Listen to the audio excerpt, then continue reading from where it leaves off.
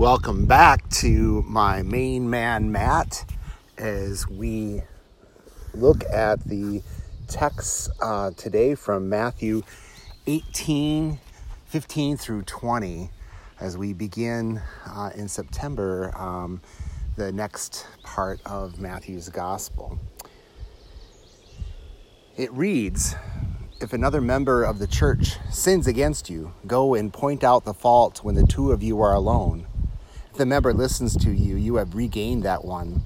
But if you are not listened to, take one or two others along with you, so that every word may be confirmed by the evidence of 2 or 3 witnesses. If the member refuses to listen to them, tell it to the church.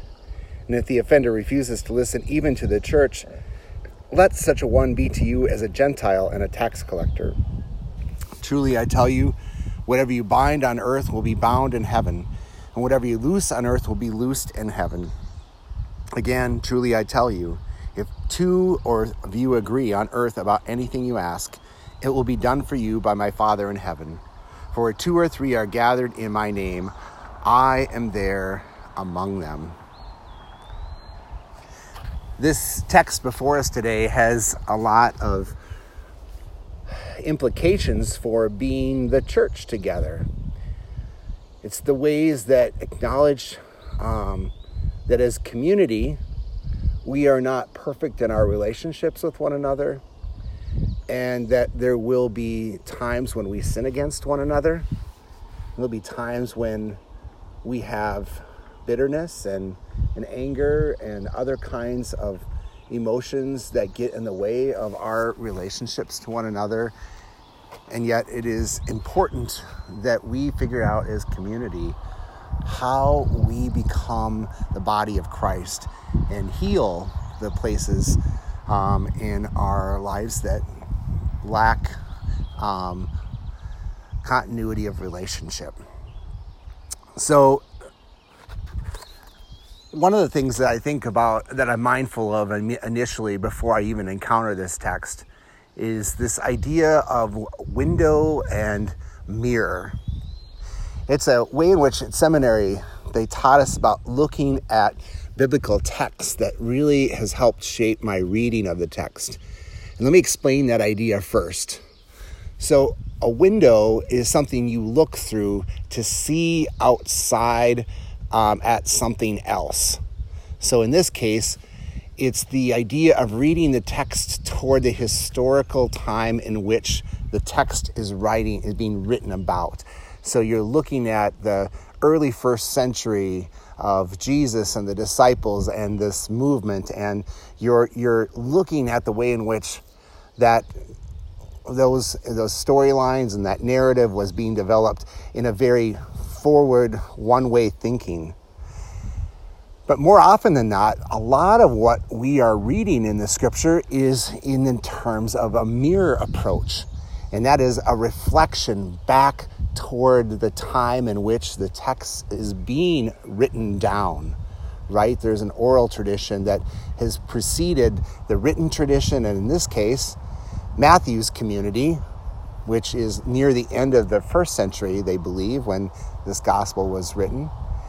They are a early church, a 2nd and 3rd generation church from this Jesus movement, right in the middle of trying to figure out the Judaism and Christianity, and these two have coexisted together, but now they're in a time of separation, right? They're in a time of not being able to coexist together.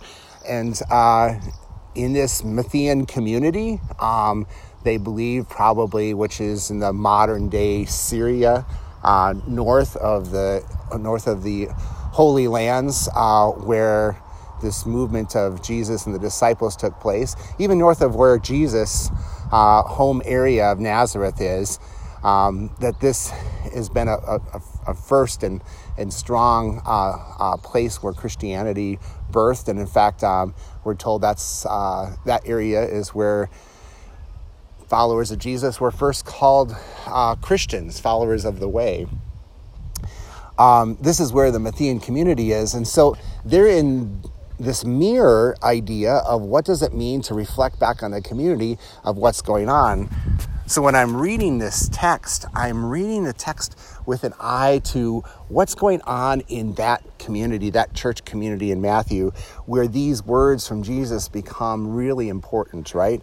So take that perspective and then hear that text again and see what I mean when I say, if one member of the church sins against you, go and point out the fault when the two of you are alone.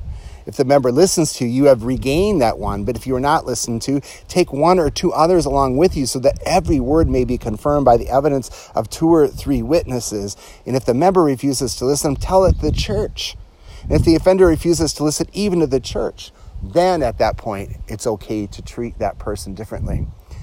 So I want us to pay attention to the fact that everybody in that body of Christ, in that Matthean church in Syria, is concerned about not letting even one person fall away.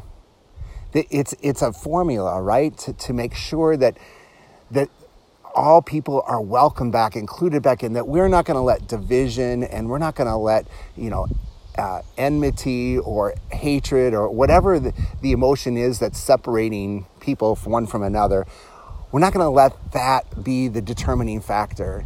In fact, we're going to go out of our way by making a very public process happen where that person is first encountered as one-on-one and then with a couple people and then even the church, the whole church, getting involved. That there's 3 opportunities for reconciliation to happen. And I think that's significant because it tells us something about the importance of being the church today. We sometimes take too lightly our duty and responsibility when it comes to creating unity in this church. We let go too easily when in fact we're being called to reconcile one to another. We're being called to reach out and make a concerted effort for the sake of the whole, to rise above our own individual concerns and really bring people who maybe are outside our body of Christ back into the fold. To me, I'm really excited about this text in that it tells me that we have a mandate to do due diligence with the way in which we are the church together. And it even is followed up, with the verse, whatever you bind on earth will be bound in heaven. Whatever you loose on earth will be loosed in heaven, right? There's this sense of commitment to this church on earth, that it matters being the church on earth. It's not just about someday being the church in heaven. It matters about how we are the church right now, that we care enough that things that are happening here will have import later.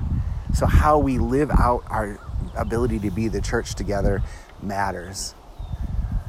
Then it kind of takes a turn in a different direction as we kind of come to the end of this text, where Jesus says, again, truly I tell you, if 2 of you agree on earth about anything you ask, it will be done for you by my Father in heaven. It's kind of that movement back to unity again, right? Where we know that if we work together on something, we're going to be able to be in concert with our Father in heaven. It's this idea that we have an agreement together about who we are going to be as the church on earth. And when we do that and we live in that sense of agreement together about being this body of Christ, it has the endorsement of our Heavenly Father. And it tells us that there is power in being the church together, because the last words of this text tell us that, for where 2 or 3 are gathered in my name, I am there among them. That's a very popular verse. People know that verse probably more than a lot of other ones. But it says something powerful about being church. It's a reminder to us that we can be believers in God as individuals, but to be the church, we must be a community. We must be together, and then in that is the promise that our Heavenly Father, through the Holy Spirit, joins us in being the body of Christ. we have this amazing way of knowing that when we gather together, we gather with God and God's self.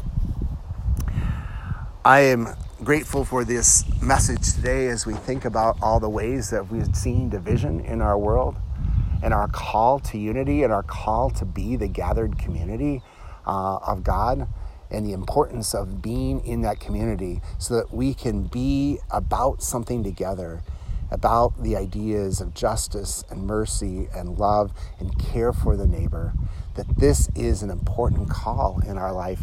And I pray for this church and invite you to pray with me for this church today.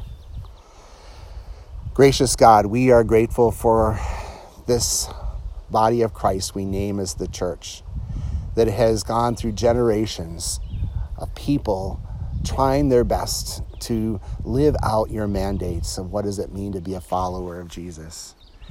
Help us today to discern that question, to wonder together about being your church today. Help us draw together those who are separated.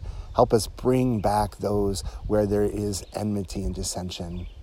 Help us reach out and love and care for our neighbor so that we live up to this value of being a united church, a church gathered together for the purpose of being your people.